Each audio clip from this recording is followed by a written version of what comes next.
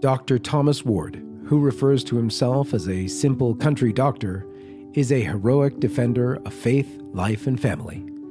He is engaged in this work for over 40 years. He and his wife Mary, also a doctor, have raised 6 children of their own and are now blessed with nearly 20 grandchildren. He, with his whole family, met personally with Pope St. John Paul II and was encouraged by the late Pope in his activities defending the family.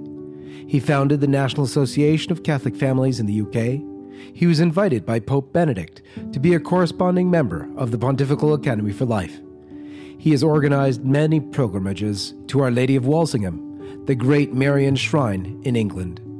When Pope Francis changed the Pontifical Academy for Life to eliminate the pro-life clause and change the Academy's mandate, Dr. Ward was removed from the Pontifical Academy, along with a number of other members who were most close to the heart and thought of Pope St. John Paul II.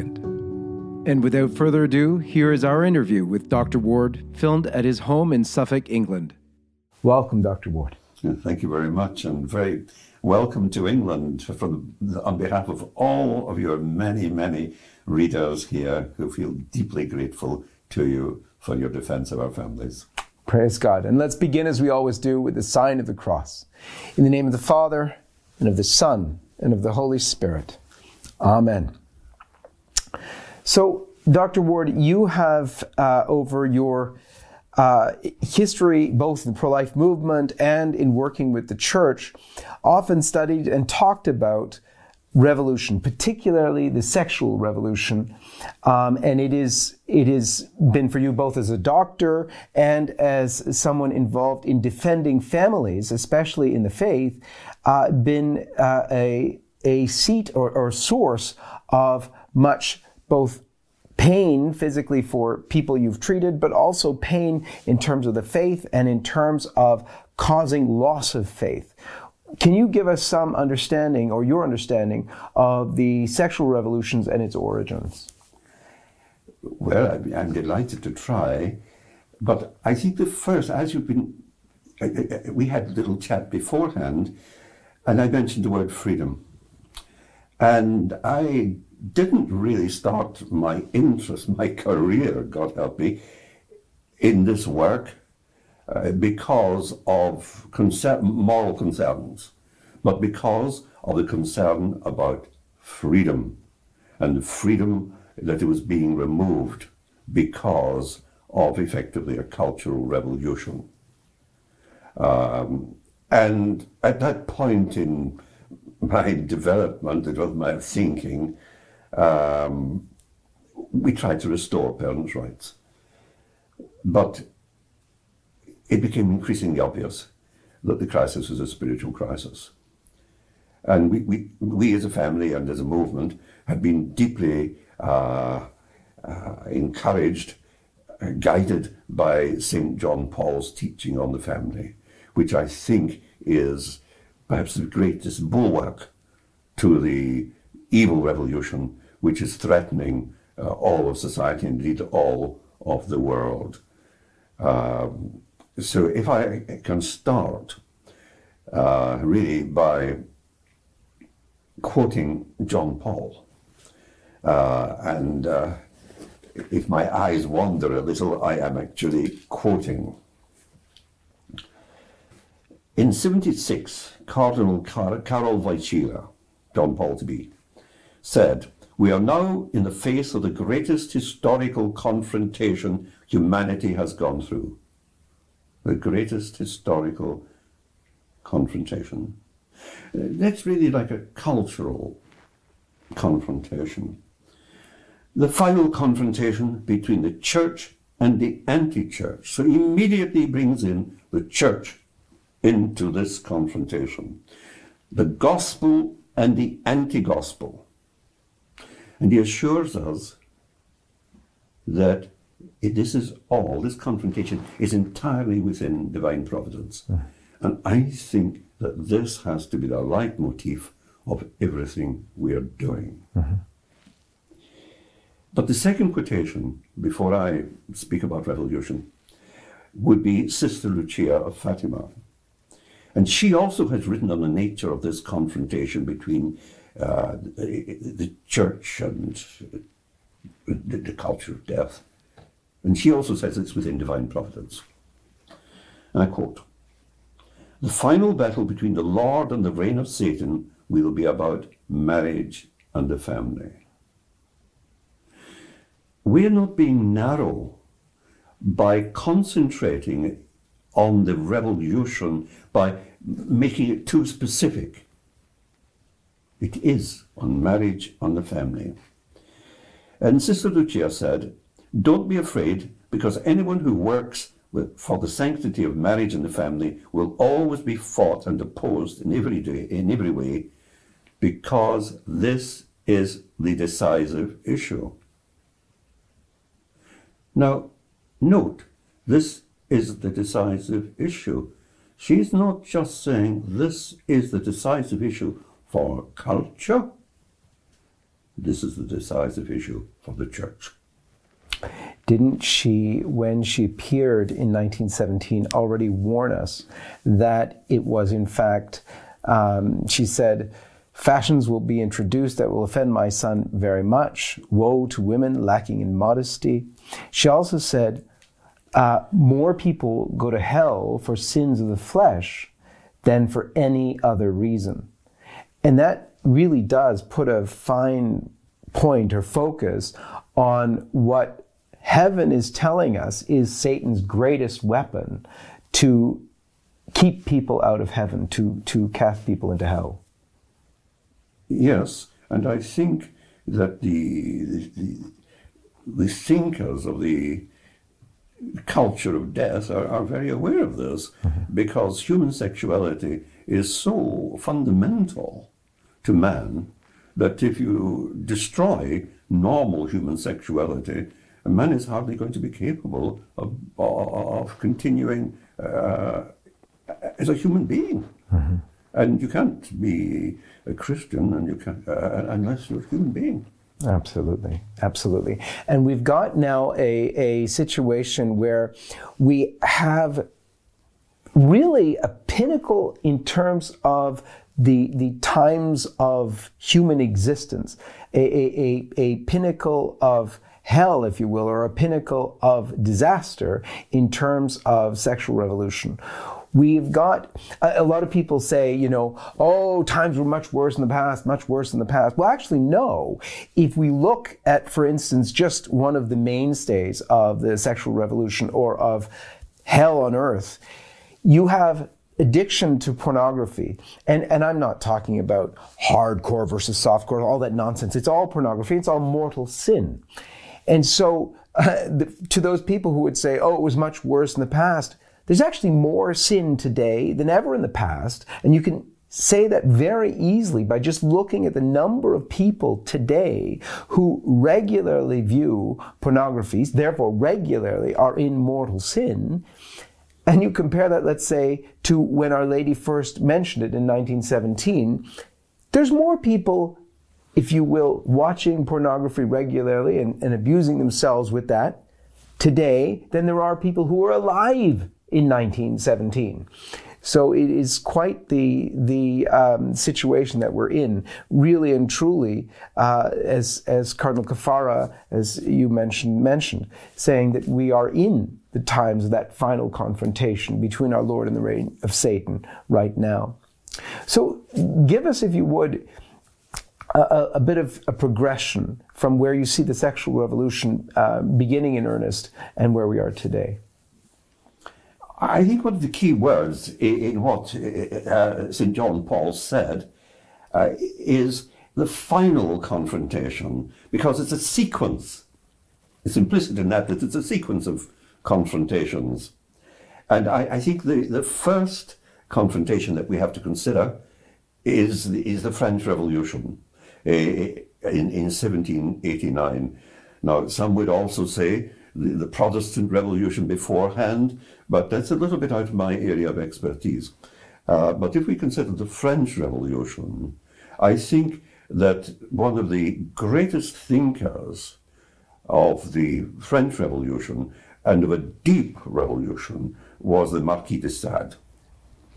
And in 1789, the Bastille was liberated, and there were very few people in the Bastille, and one of the people that was liberated was the Marquis Alphonse de Sade. And he espoused the revolution, became a very fervent revolutionary. And I want to, just so that I get this right, a list of I made a little synopsis of what he advocated. He advocated the total uprooting of Christianity. The total uprooting of Christianity so that other things could follow. But it's a chicken and egg situation. When the other things follow, as we will see when I mention the Frankfurt School, the church is damaged. When the church is damaged, people are damaged. The church is, as it were, the moral catalyst, the moral pacemaker of the world. And when the pacemaker goes into atrial fibrillation, which is rather what is happening, we've gone from congestive cardiac failure, if I may speak as a doctor, to atrial fibrillation, or ventricular fibrillation, then very serious things can happen. And this man, I think he was a genius, the Marquis de Sade. He advocated a total uprooting of Christianity, claiming that blasphemy, theft, homicide, every type of sexual perversion, incest, rape, and sodomy were revolutionary achievements. Things to be aimed at.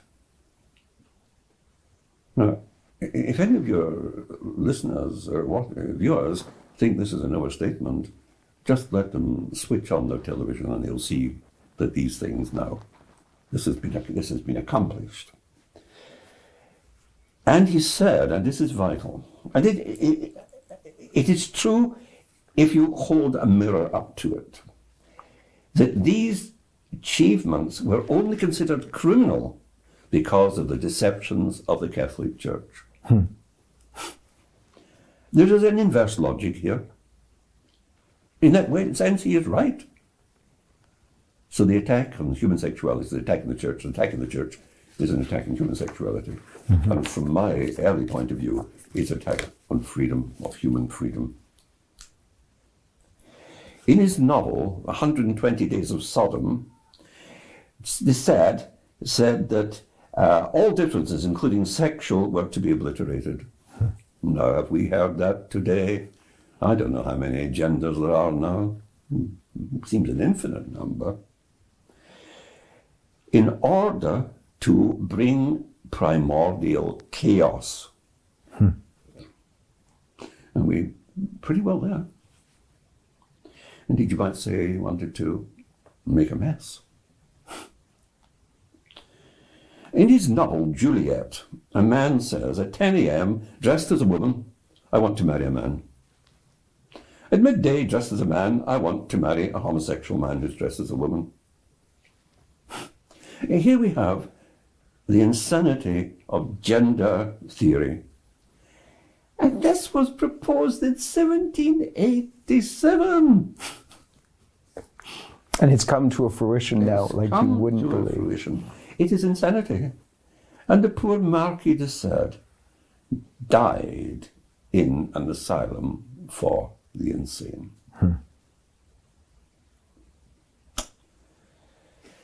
So I would consider the first stage in the modern revolution to be the French Revolution, and I think the greatest thinker was the Marquis de Sade. Of course, we have Voltaire and the Noble Savage. We'll come to that later.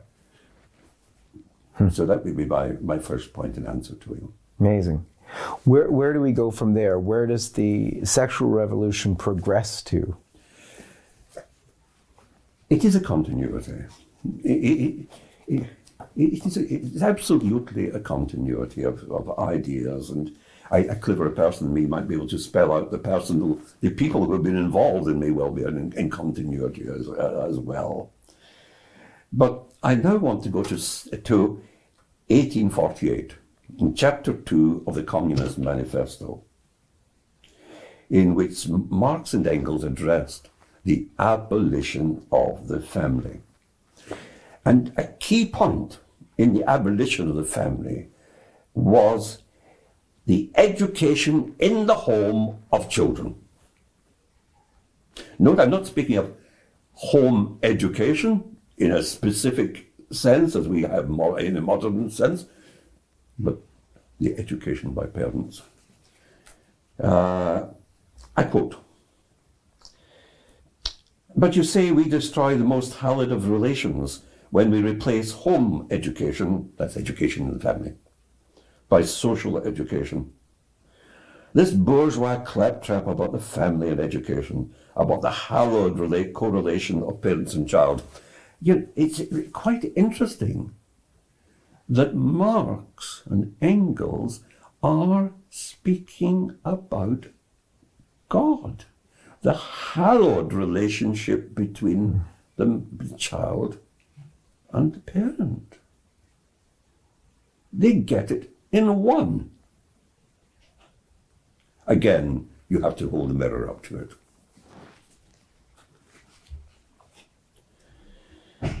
So the God-given hallowed right is to be removed by the Marxists. And you know, Marxism ends up taking 150 million lives. Culture of death. The next stage, I think, is the October Revolution in 1917, in which the West, in the form of Germany, exported Marxism to the East to become arguably its greatest victims. You come to mind that in the Soviet Revolution, 200,000 Orthodox priests, monks and nuns were killed. And the vast number of people that died in Ukraine. And Winston Churchill spoke about this, and he said the German generals transported Lenin in a sealed truck like a plague. And the plague soon took effect. And I want to mention Alexandra Kollontai, who was the first Soviet People's Commissar for Social Welfare. And this sentence, I think, is pretty definitive of everything we're going to talk about. She said, "Communist society will take upon itself all the duties involved on the education of the child." The natural family was to be replaced by a great socialist universal family. They rapidly followed divorce legislation, abortion legislation, and the decriminalization of homosexuality, all within 3 or 4 years. Very, very, very quickly. Also, you have, again, very interesting, Trotsky advocating infant sexuality and the work of various academics such as William Reich and Vera Schmidt and, of course, Freud. So we even have, and free love from Freud and infant sexuality. So everything is in place for their final solution that we are experiencing in the West. And this was inside the communist regime? This was inside the communist regime, yes, and very early on. Amazing. So we have Ma Belle France with the French Revolution. We have the Marxist-Soviet Revolution. The disease, the plague that Mr. Churchill spoke about, has gone from the West to the East. But I don't think that is the main target. I don't think it ever really was. In 1922, Lenin, still alive, frail but alive, initiated a meeting of experts, of theologians, one might almost say, or anti-theologians, at the Marx Engels Institute in Moscow to consider why the Bolshevik Revolution had not swept into Europe and America. Now remember, there had been a small revolution in Budapest, a small revolution, a communist revolution in Munich, but they hadn't worked. And these people quite intelligently wanted to know why. And one of the conclusions was that the culture in the West, and particularly in Europe and America, that the Judeo-Christian culture, now note I use culture, not necessarily religious practice, was still too strong and had to be destabilized and then destroyed for the revolution to succeed. And the chosen means was a sexual and cultural revolution, which would affect man at his deepest being. Now, I want to speak about two of the thinkers in this Marx Engels Institute.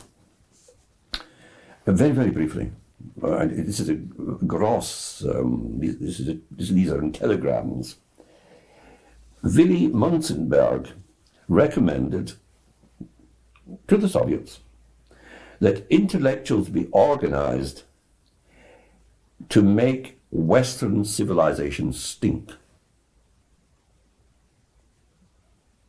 That we ourselves would find ourselves disgusting. And we do. We are in a situation of being ashamed of our own culture, of our own values, and attacking them ourselves, our own basic Christian civilization and its cultural values. The second person I want to mention was a gentleman called George Lukács. And his key idea was revolution and eros, sexual instinct to be used as an instrument of destruction. Because remember, to impose the revolution, you have to destroy that which there is. I think this is very important in the modern church. If you're imposing a revolution, you have to destroy, make a shambles of everything that there is. When Lenin died from I think from a stroke in 1924, Stalin came on the scene. And Stalin was not so much a westernizer as Lenin had been, but he was a Slavophile. And he saw things a bit differently. And he regarded these people, these intellectuals, as being revisionists. And they fled, very wisely. And he fled to Frankfurt and set up what became the Frankfurt School, which really is the beginning of Western cultural Marxism, of a soft revolution. So they moved to Frankfurt. These chaps, in a sense, didn't have very, very good luck in choosing the dictators that they were going to live under, because one moment Stalin kicked them out, and the next minute Hitler kicked them out as well. But I think this was very beneficial to them and to the revolution and the movement, that their philosophical movement. Because when they left, they fled to America. They went to Harvard, Columbia, Princeton, Berkeley, and they used these hubs of learning to disseminate their thinking, and it affects almost every aspect of Western culture now. They used the commercial media, the vast commercial empire of the United States, and its huge academic resources to propagate their ideology. And who would have been some of those people who got transferred after they were kicked out, I guess first by Hitler, then by Stalin? Who were they who actually went? A couple of them even. When Lenin died, the protection of these people went. And Lukács and Münzenberg and many others, there were 21 of them, fled to Frankfurt. And a good number of these 21, and I concentrated for the purpose of this interview on these two, fled to these universities. In this cultural revolution, which is a soft revolution, which is much wiser, really, because we have seen from the fall of the Soviet Union that Stalinism didn't work. I remember once we had a communist shop steward supervising some Polish workers here before the fall of the wall. I said to him, I think that all the communists are here and all the anti-communists are in your country. And this is a communist shop steward. And he said, yes, they are. So we are really living in a time of cultural Marxism. And this cultural Marxism focused its attack on the family, sexuality, education, the media, pop culture. And their intention was the destruction of the family, and through the destruction of the family, the destruction of society. They pushed pansexualism, Freud's idea of pansexualism, which is totally accepted now. Mm-hmm. Well, not quite, but give it a little time. And they attacked sexual normality. They undermined the role of fathers, of mothers, and the relationship between husband and wife. And they attacked the primary educator. And they promoted sex education and sexual indoctrination and homosexual indoctrination, which destroyed chastity and the innocence of young people. So, Dr. Ward, we were talking then about the revolutions and coming up toward the sexual revolution, and then the seeing of that sexual revolution play out in the church, and perhaps even seeing it into Pope Francis. Where does where we've been so far lead us to in terms of the sexual revolution? I think you have to see the impact of the culture on churchmen. And it's important for us to understand the brainwashing, as it were, that is going on. And at this point I want to speak about political correctness, which is really the child of the Frankfurt School. And it attempts to mold language, to neologisms, to create words, to shape our thinking, to conform with cultural Marxism. Mm-hmm. And this is profoundly anti-Christian. And it's imposing a deeply anti-Christian morality on society. It's a bit like the witches in Macbeth. Fair is foul and foul is fair. Mm-hmm. Politically correctness creates new words which become slogans of intimidation. And these words become hate crimes. The concept of hate crimes.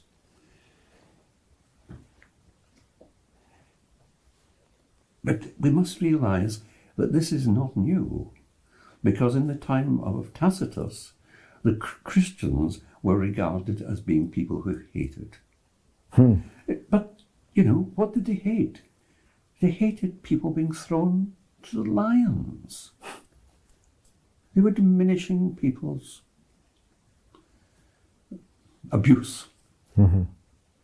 So nothing really is new.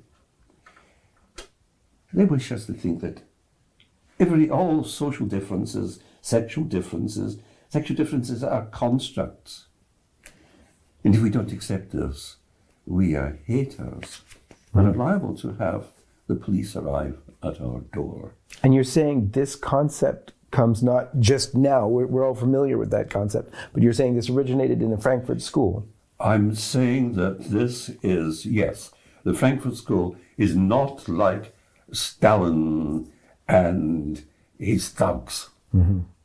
This is a sort of intellectual thuggery, which in the West has worked very much more, much better through liberalism, which just could not really oppose this. Mm-hmm.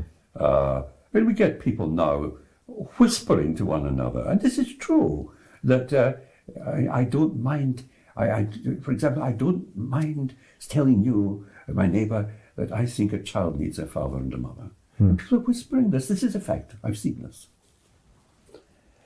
Now, in the West, as if it weren't enough that we had to put up with this re-export of Marxism, which became cultural Marxism, but we also had to put up with the population lobby. And it's very interesting that there are very deep concepts in common.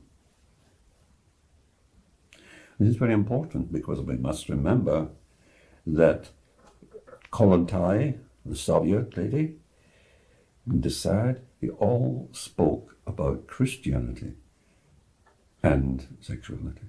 Mm-hmm. So, the first person I would mention is Brock Chisholm, who was the first director of the WHO, World Health Organization. And he wanted sex education imposed, if necessary, by force, to quote, to eliminate the ways of the elders. Here we have the United Nations, World Health Organization. But an even better mirror of Alexandra Kollontai, and I'm not saying this lady was a Marxist, but the concept is almost identical. Lady Helen Brooke, who in England was the first to organize setups to provide contraception for underage children without parental knowledge. She wrote a letter to the Times. I quote, "It is now the privilege of the parental state." I hope your viewers note this, the parental state. "It is now the privilege of the parental state to take major decisions, objective, unemotional. The state weighs up what is best for the child." I'm going to develop that a little bit later. We see in the United Nations Committee on the Elimination of Discrimination Against Women, that they want adolescents to have contraceptives without parental knowledge or consent. But, John Henry, I want to really underline this, and this is terribly important from the point of view of freedom, which we're going to come to, that in the West, the removal of parents' rights started with contraception and then sex education. It started with the separation of the procreative from the unitive. We split these, and they said it has a huge impact on freedom, because the provision of contraception to underage children has metastasized to include underage abortion, general medical services, school homosexual indoctrination, and gender indoctrination. Indeed, we're seeing children having the sex so-called changed against the will of the parents or behind their backs. And I guess in a way that's very logical, because if you have contraception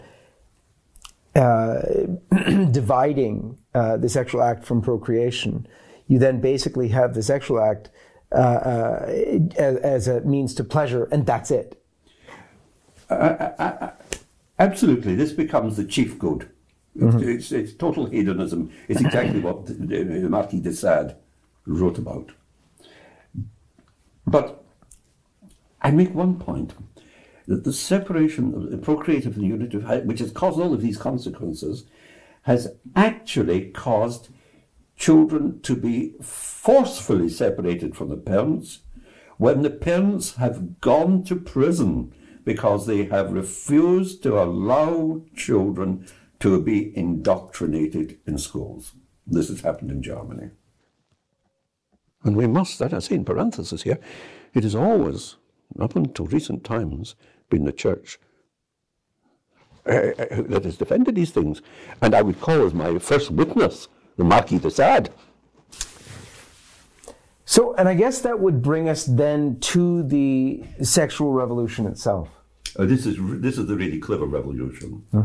This has been infinitely more successful than the French Revolution or the Marxist October Revolution. And this is the so-called 1968 sexual revolution, in which the slogan was, "It is forbidden to forbid," which is really very illogical. It's forbidden to forbid.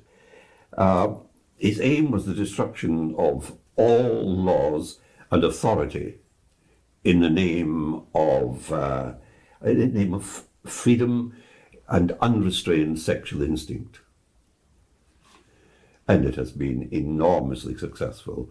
Contraception, cohabitation, adultery, promiscuity, pornography, infidelity, the whole thing.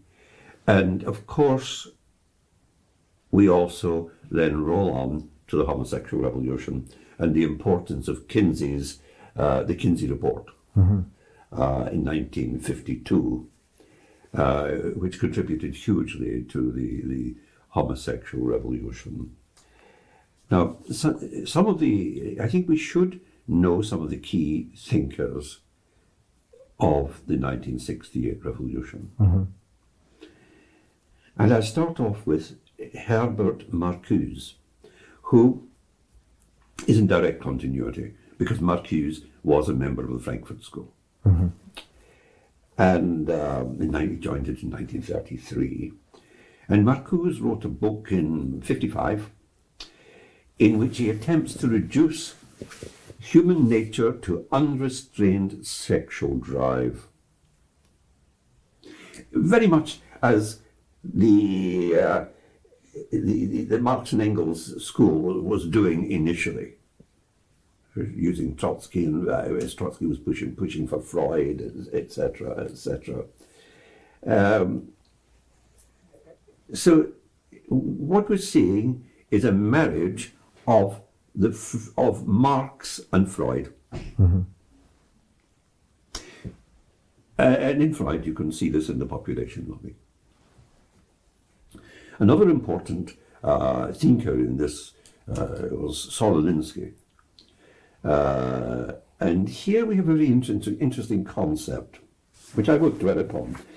But he wrote in one of his books called Rules for Radicals.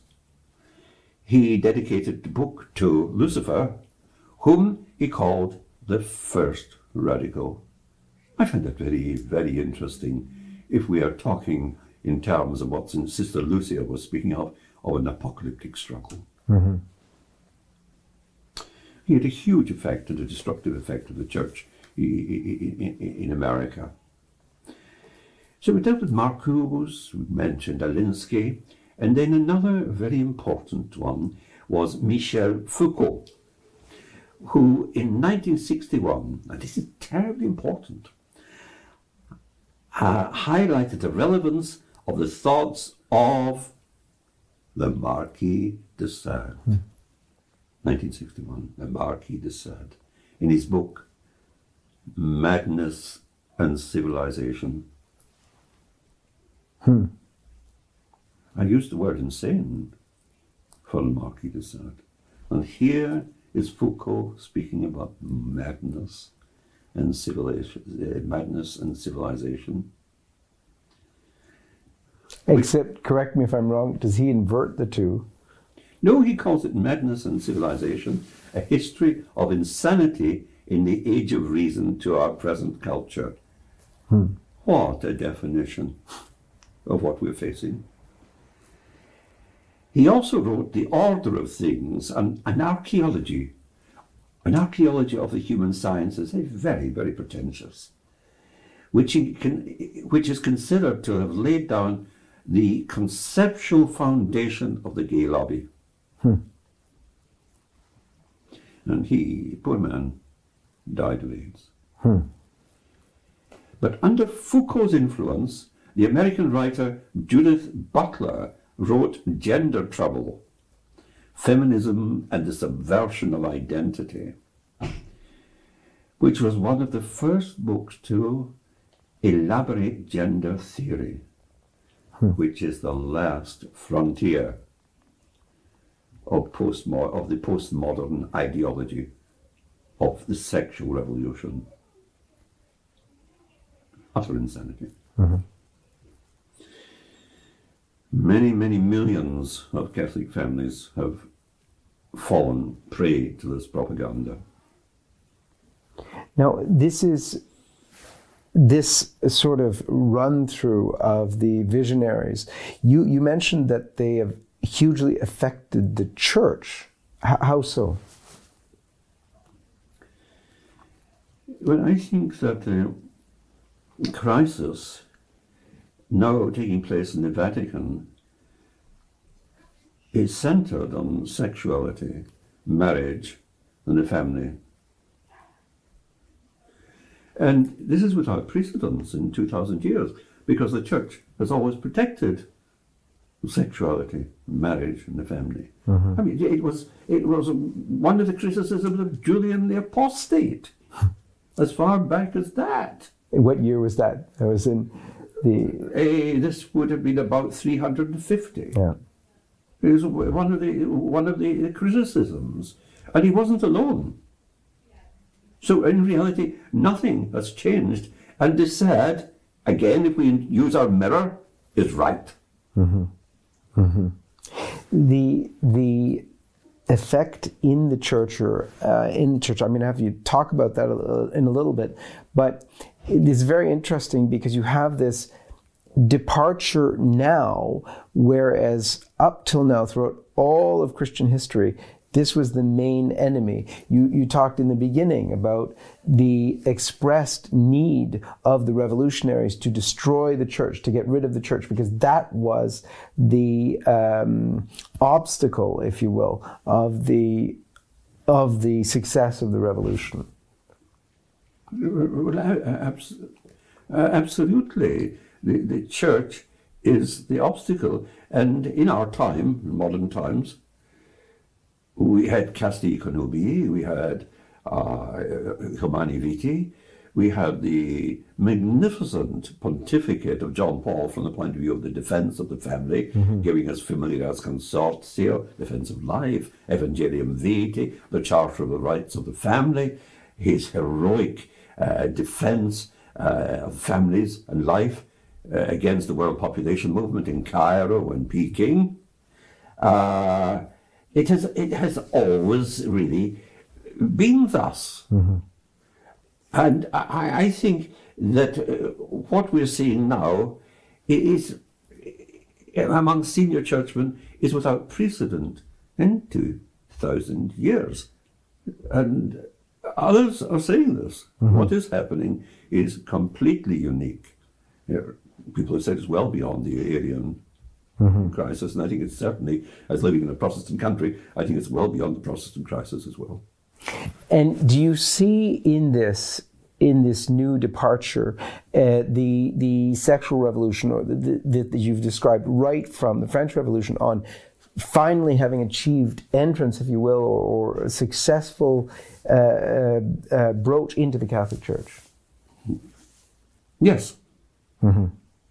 Yes. How so? Can you take us through a few of those things? Well, I think that the question really has to be asked, We've spoken of 3 revolutions with the same leitmotif, the good part. The question has to be asked, is this revolution now in the Catholic Church? Mm-hmm. Is there a revolution in the Catholic Church? And I think, your viewers have got to make up their minds on this. I rather suspect a good number have already. But when I was giving a paper in Dublin, I challenged the audience to be the jury. And the question is there a revolution in the Church? And I'd like to call, again, some witnesses. I'd like to call a number of the cardinals. I'd like to call Cardinal Walter Kasper, whom I have met. And Walter Kasper says, Amoris Laetitia will mark the start of the greatest revolution experienced in the Church in 1500 years. My first witness. My second witness, Your Eminence, Blaise Cardinal Cupich, who said, Amoris Laetitia is a new paradigm of Catholicity. New paradigm is a revolution, upturning. He went on, and thus, the core goal of formal teaching in marriage is accompaniment, not the pursuit of an abstract, isolated set of truths. Amazing. We're not going to be overoccupied by truth. He went on, this represents a major shift in our ministerial approach that is nothing short of revolutionary. Yeah. That is my second witness. My third witness is His Eminence Pietro Cardinal Parolin. Amoris Laetitia is a paradigm change, and the text itself insists on this. I might almost call the text as a witness. And then the distinguished Theodore ex-Cardinal McCarrick, who boasted how he actively helped with the candidature of his friend Cardinal Bergoglio. I quote, after a very brilliant man, a very influential man in Rome, said, what about Bergoglio? Does he have a chance? It's very strange. He claimed, this very intelligent man, and he was, that Bergoglio could reform the Church. If we gave him 5 years, he could put it back on target. In 5 years, he could remake the Church over again. The interesting question is targets. Back on target. That's also an interesting question.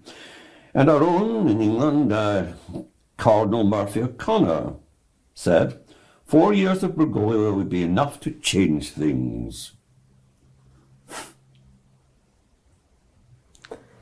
Each of the witnesses you've called to defend your take on things happens to be very much on the side of Bergoglio, if you will. Well, you may say that. Another witness I'd call is Cardinal Maradiaga himself, a man who's not unknown to controversy, who is theoretically Pope's second in command in governance.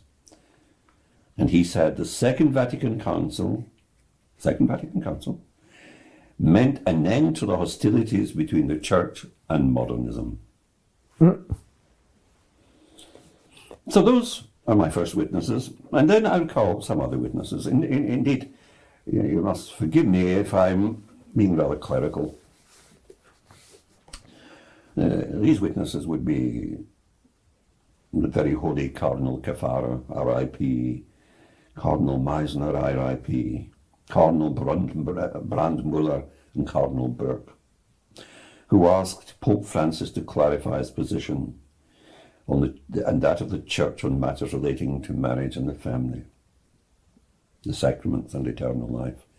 And it's very easy to forget that everything we are talking about is about the four last things: death, judgment, hell, or heaven. Mm-hmm. We forget that at our peril, and we've vastly forgotten it. That is what the church is for. The church is for eternity, or eternal salvation.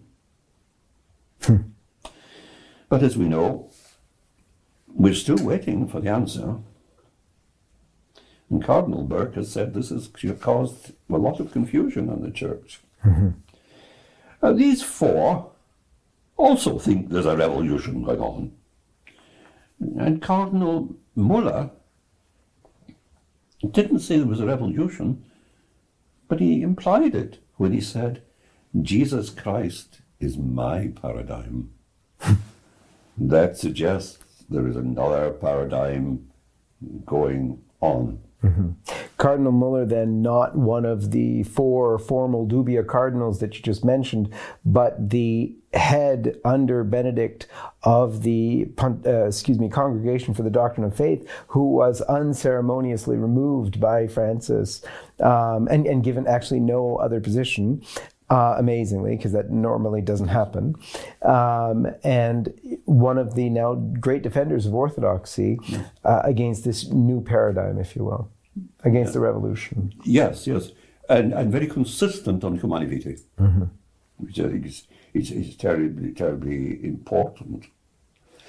But I called these witnesses, I should have called the Marquis de Sade as well, and I wonder which side he would have been on. But I called these witnesses because we're talking of what has been said to be the greatest and final historical confrontation between the church and the anti-church, between the gospel and the anti-gospel. And we have to ask ourselves, is what we are seeing in the church today this phenomenon, this terrible, terrible thing? Yeah. And I wonder if Cardinal Caffarra, who gave us Sister Lucia's warning, did he think, do you know, Joe? He did indeed. In fact, he said, it was at the Rome Life Forum a few years ago now, before his death, that he in fact said those words of Sister Lucia to him about that final confrontation or decisive confrontation between Christ, between Christ and the reign of Antichrist, was specifically this time. And he was referring to the times of the synods on the family, which were distorting the truth about the indissolubility of marriage. Well, from what you tell me, it almost looks as if His Eminence Cardinal Caffarra, whom I am old enough to have known as Monsignor Caffarra, and a most delightful man, whether Cardinal Caffarra was calling Sister Lucia also as a witness. Mm-hmm. So having called my witnesses in front of this jury, an audience, I then asked the jury to make up their minds on the substance of this revolution. Mm-hmm. And I divided it into a number of topics. First of all, marriage. How marriage is being addressed now in very high circles in the Vatican. And the first point I made was that in his flight from Rio in 2013, on the airplane interview, which is a terribly important interview in which I think the Holy Father spells out his thinking rather clearly, he made a cryptic, one thing that was cryptic, but significant reference to Orthodox marriage discipline. I quote, "They follow the theology of what they call economia. They give a second chance."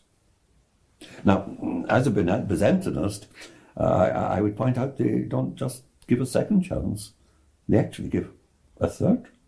So this was the Holy Father talking about the Orthodox. He was speaking about the Orthodox position, marriage discipline, and he spoke about economia, in which grace is available to allow people to have a second marriage, second attempt.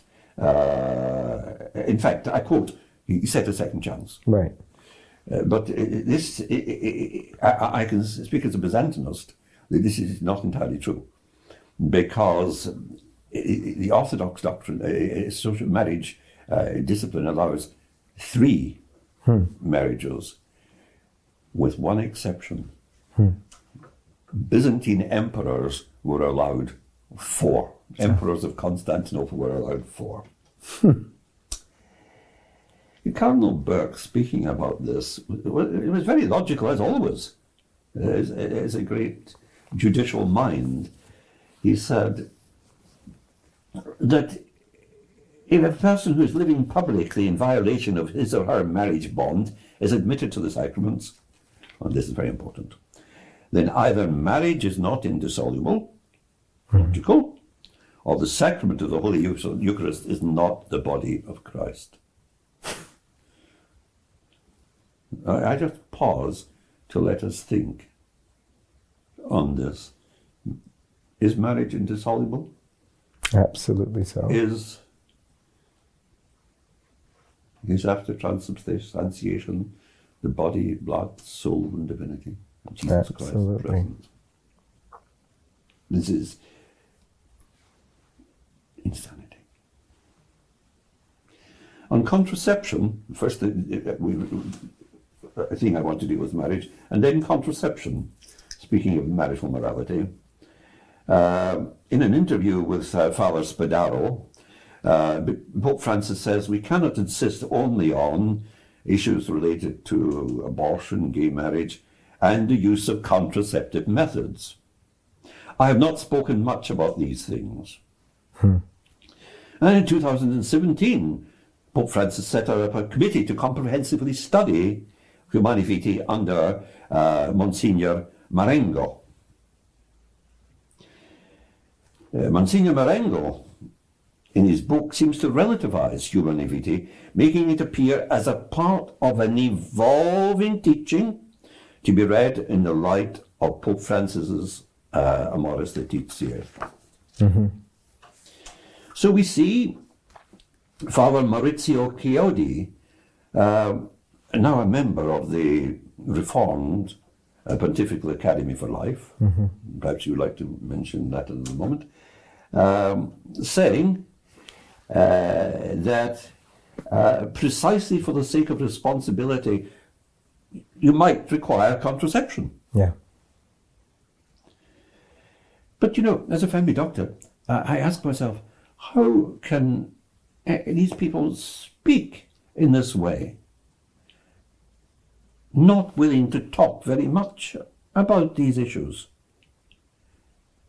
How don't they realize that the pill has an abortifacient mode of action?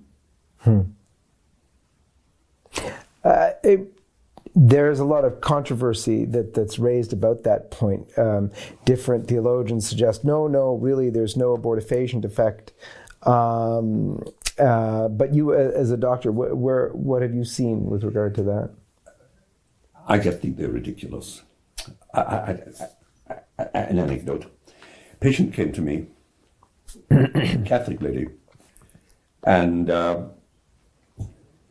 she told me she'd gone to confession to, I think, a good priest. And he said it was all right under her circumstances to use the pill. And she came along to me and said, "Doctor, read the data sheet.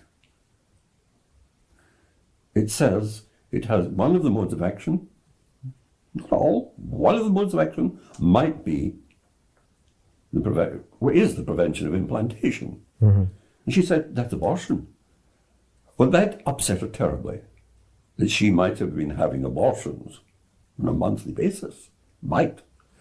But what upset her very, very grievously was that this priest had sanctioned this. They have destroyed their credibility by doing this. And this has also happened in underage girls, being advised as well that this is the lesser of the evils. This is just nonsense. It has it has been such a betrayal of our young people. Mm-hmm.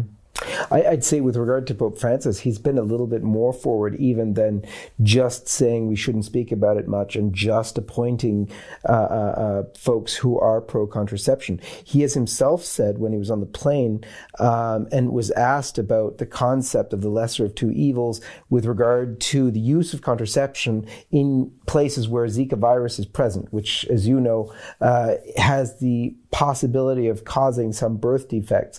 By the way, I believe lesser so than older women becoming pregnant.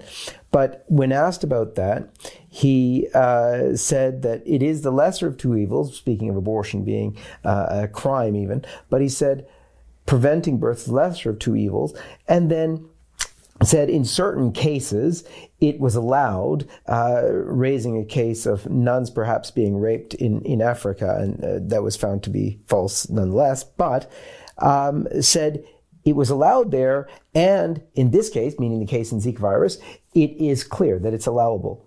It was so disconcerting for reporters who knew, I mean, even secular reporters who knew something was terribly wrong. They called up Father Lombardi at the Vatican press office to see what indeed the Pope actually meant, because it was so revolutionary what he was saying. And Father Lombardi confirmed that the Pope was indeed speaking about the use of the pill and the condom in grave circumstances. I would say to that people hear what they like, and many people will interpret that if the pill is allowed in grave circumstances, my circumstances are grave. Mm-hmm. Mm-hmm. And you will end up with the reality, which I have seen over many years, of over 90% of Catholics thinking contraception is okay. Mm-hmm. Because my circumstances.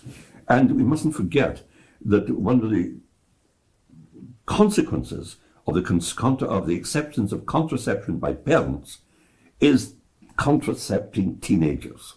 Mm-hmm. But I would make one point. Perhaps the Pope doesn't know of the abortifacient nature of, please God, he doesn't know of this abortifacient nature. But I'd make maybe, 2 points on this. First of all, it's estimated that there have been between 350 and 750 million chemical abortions in the United States alone since the introduction of the pill. 350 to 750 million chemical abortions. I don't know what the population of the United States is, but I think 750 million is very, very, it must be double the population of America.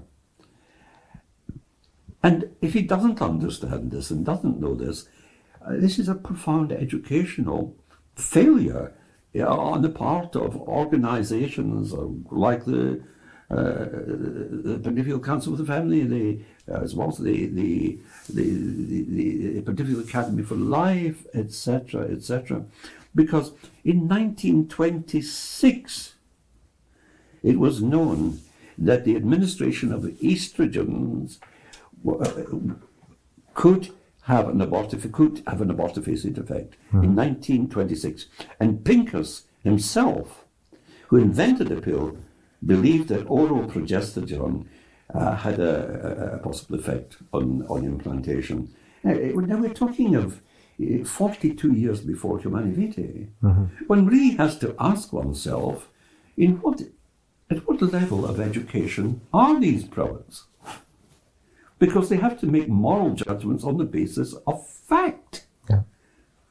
And even if they didn't know that, even if they thought perhaps somehow that they didn't have an abortifacient effect, isn't the teaching of the Church anyway that contraception by itself, forget about abortion, is an intrinsic evil, therefore can never be done? I completely agree with you. I think all of the culture of death is hinged on the separation of the procreative and the unitive, and so clearly spelt out in Humanae Vitae, everything becomes possible. It's like splitting the atom. Everything becomes possible. It is the fundamental error. And I would say, as an old man, that until there is, yes, an ex cathedra statement on the moral inadmissibility of the separation of the procreate from the unitive, this cascade will continue. Unbelievable. This time in society, we are seeing, you began on this notion of freedom, that this is what really got you going. You mentioned that we're really seeing an attack on freedom of parents to educate their children as the primary educator, to protect them indeed from a lot of what's going on in our society. Yet it seems we're under more pressure like that than perhaps ever before, just in society. And yet at the same time, and or maybe it's chicken and egg, maybe the reason why we're under so much pressure is also because the church seems to not only have given up the fight in a way, but it seems to be playing along. Well, this is what I put to the jury, that the matter of the allegation, contraception, abortion, etc.,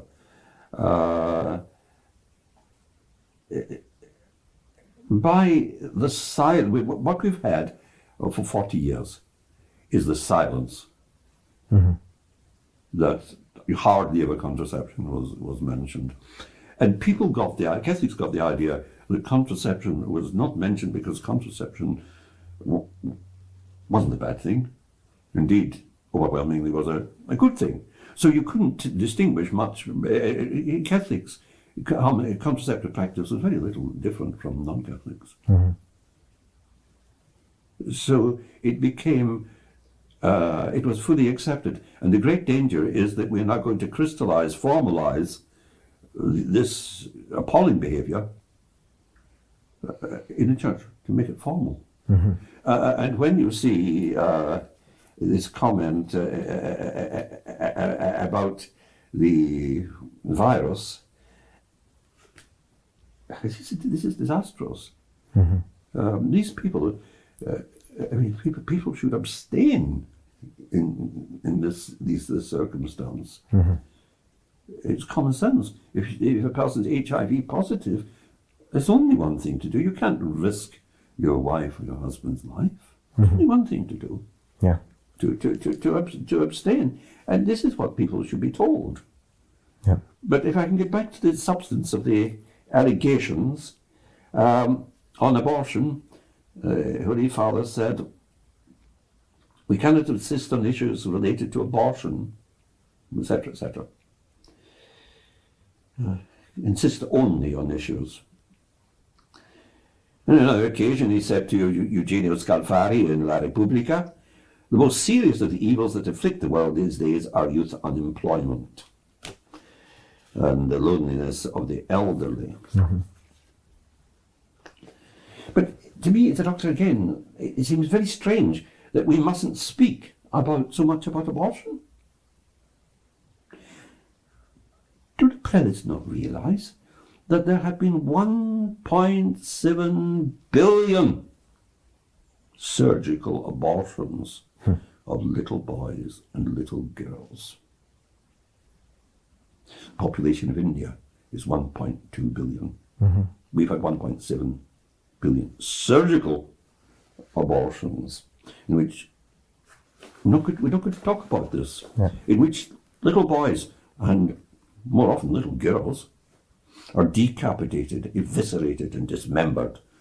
We're not going to talk about that. Just for some perspective, I think more than all the casualties from all wars combined. Absolutely. So insane. We're not going to talk about it. Yeah. It's, if we didn't talk about, how the Pope Pius XII talked about the war and the killing. But it was small beer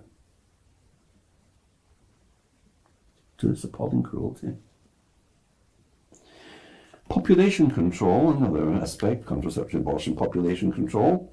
The Pontifical Academy of Science and Pontifical Academy of Social Sciences have endorsed the United Nations proposed Sustainable Development Goals. And the goals include access of children to abortion and contraception without parental knowledge. Bishop Sorondo, the head of these academies, says, because when you have education, we don't have children. We don't have 7 children. We have 6 in our family. What criminals we are. Not only offending Planned Parenthood and the abortion lobby, we're offending Bishop Sorondo. Mm-hmm. We don't have 7 children, he goes on. Maybe we have 1 child, 2 children, no more. Mm-hmm. On his return from the Philippines, Pope Francis himself noted that population experts advised 3 children. Mm-hmm. What pressure on large families. Bishop Sorondo has been celebrated by Ted Turner, mm-hmm. who is reported to have told journalists he would like to reduce the world's population by 5 billion, asking parents to only have 1 child for the next 100 years. This is the level of insanity when these people are working in the Vatican. Mm-hmm. It is unimaginable. Yeah.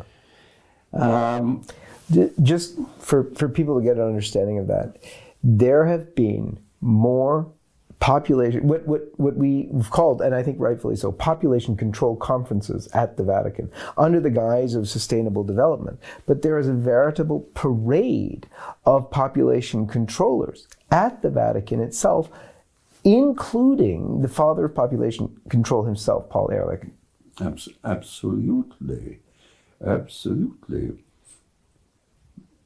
And Paul Ehrlich would not have been scandalized by Pope Francis saying that Catholics did not need to breed like rabbits. Mm-hmm. Exactly. He would have been enthralled. In fact, what he said to us when we interviewed him at LifeSite News, Paul Ehrlich told us that he was pleased with the direction Pope Francis was leading the church. It's quite logical. Mm-hmm. Everything we are saying is logical, whether we hold the mirror up or we look at it straight. Mm-hmm. It depends on whether you have an inverted logic. Back to the witches in Macbeth.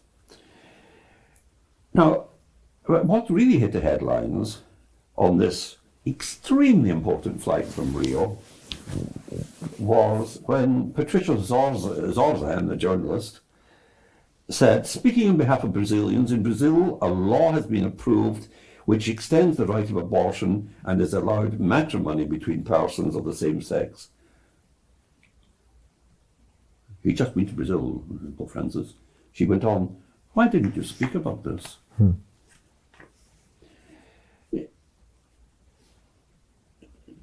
The Holy Father evaded the answer. I think she had 3 goes at getting the answer. Indeed, she said, what is the position of your holiness, can you tell us? And he said, that of the church.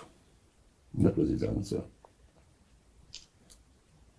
I found that particular exchange quite amazing, because Pope Francis has expressed more than once, this interview was the first show of it, but he's expressed more than once when being asked to answer specific questions on the church's morality, particularly sexual morality. He's deferred. He won't give the answer. If anything, he'll say, as he did here, mine is the position of the church. I'm a son of the church, or something like that. But refuses actually to give the teaching. But not only that, he's often said, I wouldn't want to interfere in another country's politics. Yet it was the same flight where he criticized President Trump, who then wasn't president, he was in the primaries, and he talked about building walls. Anybody who would build a wall and not a bridge is not a Christian. Massive interference in a country's politics, and yet he felt comfortable to do that, and yet not speak on the issues where the church is actually supposed to speak on the issues of morality. Well, there are many examples of this. The same Patricia Zorzan said, "Does Your Holiness intend to confront the whole question of the gay lobby?" And he replied, "If someone is gay and is searching for the Lord and has goodwill, then who am I to judge him?" Mm-hmm. When he met Juan Carlos Cruz, a Chilean victim of clerical sexual abuse, Cruz says, the Holy Father said, "Juan Carlos, that you're gay does not matter. God made you like this and loves you like this. I don't care." Pope Francis promoted Cardinal Daniels, who said, "I think it's a positive development that states are free to open up civil marriages for gays."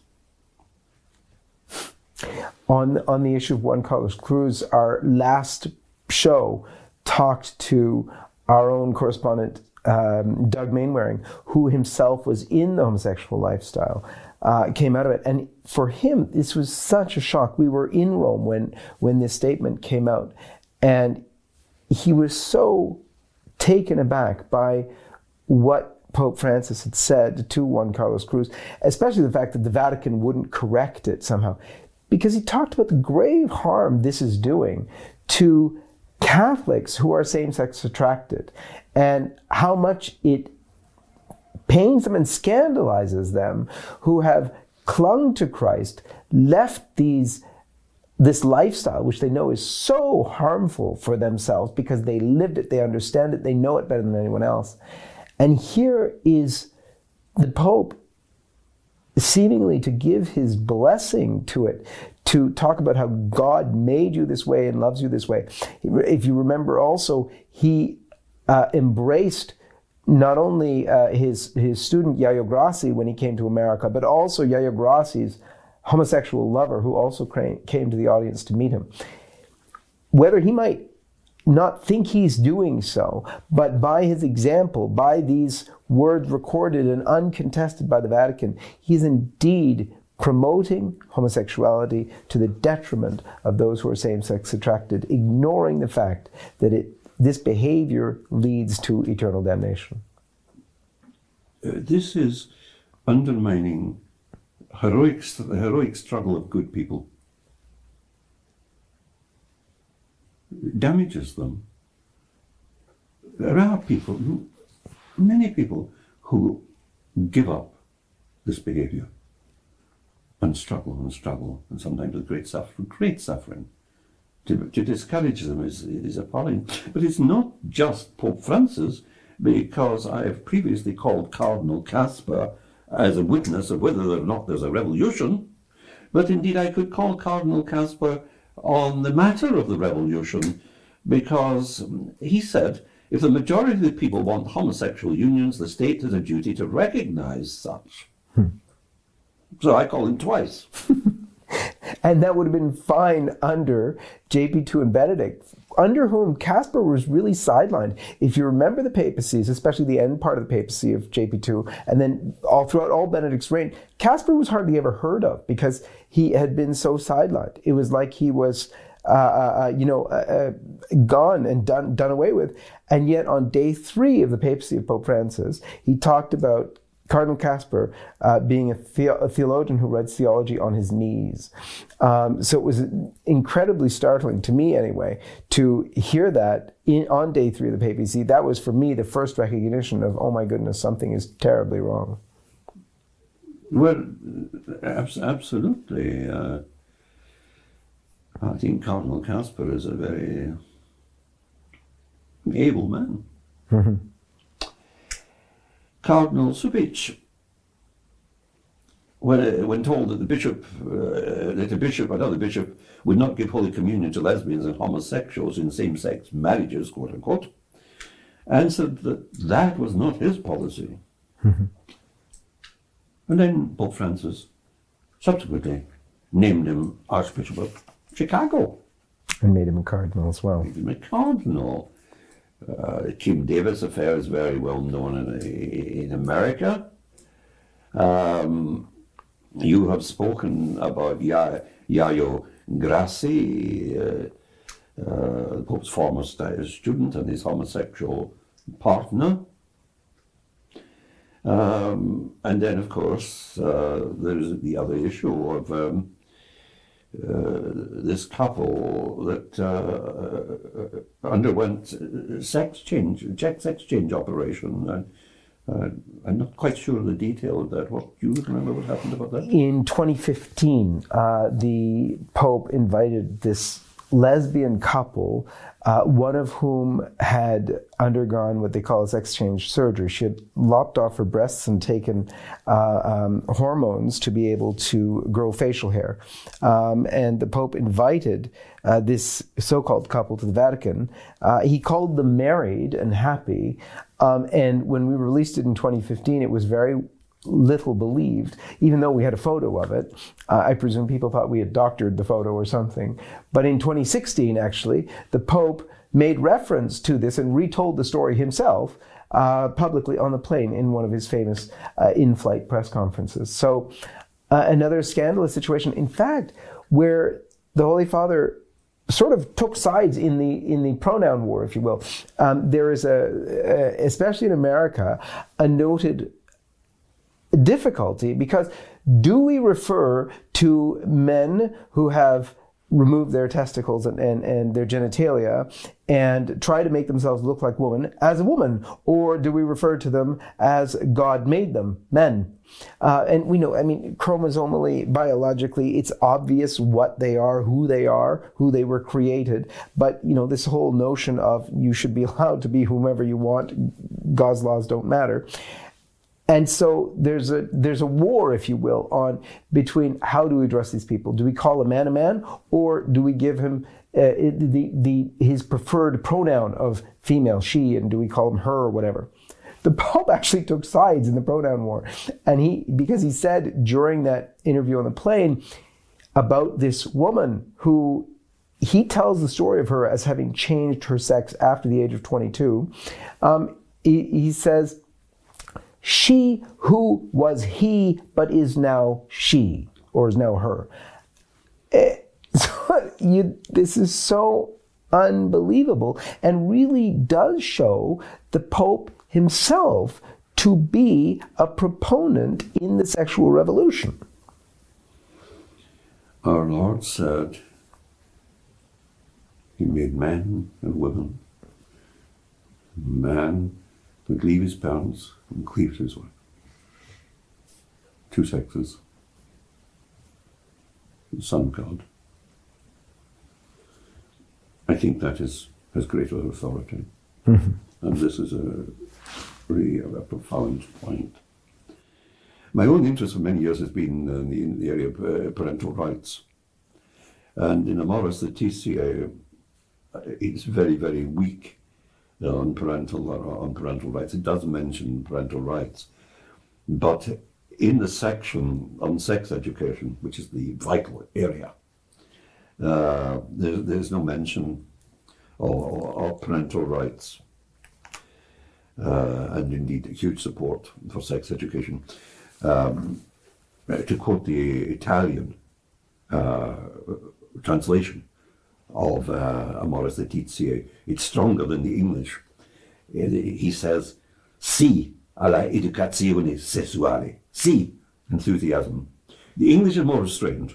Mm-hmm. Indeed, the English audience is much more aware of the machinations of the population lobby than the Latin countries, and much more concerned. But is there any mention of the urgent need to defend parents' rights in the critical area of sex education? No. Is there any mention of chastity? No. But in 2014, Pope Francis did mention chastity. And strangely enough, at this time of Brexit, in the European Parliament. This was in 2014. And he said, keeping democracy alive in Europe requires avoiding the many globalizing tendencies to dilute reality, namely angelic forms of purity, etc., etc. Not only is it incredible, it's very difficult to understand, let alone believe. So what is, when all of this is going on, what is a Catholic parent, perhaps with 5 children, sending them to a school to do when the child says, but the teacher told me the Pope wants me to have sex education. That is the final marginalization of the parent. By and large, we have found, I speak as someone intimately involved in the parents' movement and thinking, that teachers are against parents, doctors are against parents, the legal system is against parents, priests have hardly ever helped parents. And here we are in the situation of little Jimmy being able to call the Pope against his parents. We've talked a lot about the revolution now and how the revolution has now come right into the church, right into the heart of the church. As I said, from the evidence that's been presented, even with the Pope himself. So where do we go from here? I think counter-revolution. I think enough of this very evil culture of death. Mm-hmm. Sister Lucia said that the final confrontation, and did St. John Paul, the final confrontation would be about the family. St. John Paul said the future of humanity, society, and the church depends on the family. So the battle for the family is the battle for Holy Mother Church. Mm-hmm. And the victory, the inevitable victory for the family is a victory for the church. And Our Lady is crushing Satan's head in this war for the family. It's not something which is going to happen in many years' time. It is happening now. So I think that what we must really, we must regain our encouragement and enthusiasm, our hope. Mm-hmm. And what I would propose is that we now cross the threshold of hope with the saint of the family, St. John Paul. And it would be the best thing possible now to give him the last word on the topic. Before we do that, I think that would be great. I would love you to relate your encounter with John Paul II, what encouraged you. You've been in this battle for over 40 years, I believe it is. Regrettably, yes. But you had a very personal encounter with the saint of the family. Would you mind telling us that story? Well, in reality, we had 2 encounters with him. One when he was dying, but one when he was young. And it was the point in England in which the family, the primary right of the educator had been restored, albeit for a short period. And a number of friends and colleagues here said that I should go and tell the Pope, which was an absolutely absurd idea. I mean, how on earth do you have a clue how you did this? But we bought a Peugeot Familiale and trailer tent and went to Rome. And many things happened. But we did meet the Holy Father. And I'll tell you perhaps a little more than I intended to. We went into, the whole family was there, 6 children. And we went into his chapel, thinking he would turn up. We were going to marry, he was invited to his mass, thinking he'd turn up in 20 minutes. And we walked in and we nearly walked on top of him. He was kneeling at a prie-dieu. And you could feel the prayer. And I remember hearing of an atheist who was invited to Mass, and he said this very strange phenomenon, feel the prayer. And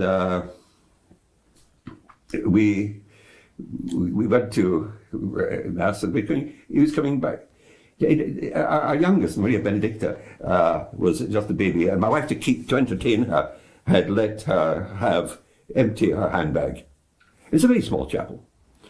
And Pope John Paul was walking down, and my wife looked horrified that everything was strewn in front of her. And he looked into her eye and my eye, really just to say, "You're in your Father's house." And this is a key word in all of this struggle, Father. And then we were ushered into his library, and I thought, well, what on earth do you say to him? And so I knelt down, kissed his ring, and said to him, I didn't know what to say. I said, "Holy Father, thank you for protecting our families." And he, for about 10-15 seconds, he went totally silent, and he looked deeply, deeply sad. And then he changed. It was like a thunderstorm, and he had a look of rage on his face. And he grabbed my shoulder and said, "God bless your activities." It's a very, very remarkable thing. He was enraged. And indeed, when you see this little clip at the end, you will see the same look of anger on his face. And we had a great time with him. He was so kind to everybody, to my wife, a great reverence for mothers and all of the family. And at any rate, he was walking, he was leaving his the library, and it was very strange, because I was looking at his shoes, and suddenly he turned around, and he walked across the library on his own, and again grabbed my elbow, my shoulder, and said, again with a look of rage, God bless your activities, but with anger. And then he stormed out. And needless to say, our lives were changed. It was evident that he was a great saint, saint of the family, and such a lovely man. And everything has followed from that. It's just an anecdote, but it does express his passion for the defense, not just of the family, but of families. And it is families that are going to lead us out of this dark night in society and in the church. Thank you, Dr. Ward, for being with us on this episode of the John Henry Weston Show. And as we close today, we're going to see that clip that Dr. Ward was talking about St. John Paul II encouraging families in the fight for the family. And we pray that you and we might be encouraged once again to fight for the family, especially fathers, to fight for the family. And take that rage, as Dr. Ward calls it, that you will see on the face of John Paul II, and it's raging against sin and for the family. Because with the victory of the family that will come, as we know, through Our Lady, it will be the victory for the church and thus for society as well. May God bless you. Chiesa Santa di Dio, Holy Church of God, you cannot do your mission. non puoi compiere la tua missione You cannot accomplish your mission in the world except through the family and its mission. Noi siamo immersi We are submerged through the sacrament dell'acqua e dello Spirito Santo, of water immersi and the Holy Spirit, in questo submerged in the paschal mystery of Christ, mistero pasquale di Cristo, la sua morte e sua resurrezione. in his death Siamo and immersi resurrection. per We are submerged trovare la pienezza della vita. to find the fullness of life. Quella pienezza dobbiamo ritrovarla. And the fullness of life we must find in the dimension of the person, but at the same time, in the dimension of the family, a communion of persons which carries and inspires with this novelty of life the different environments, societies, peoples, cultures, social life, economic life. All this for the family, yes. You have to go to the entire world to tell everyone for the family, not at the expense of the family.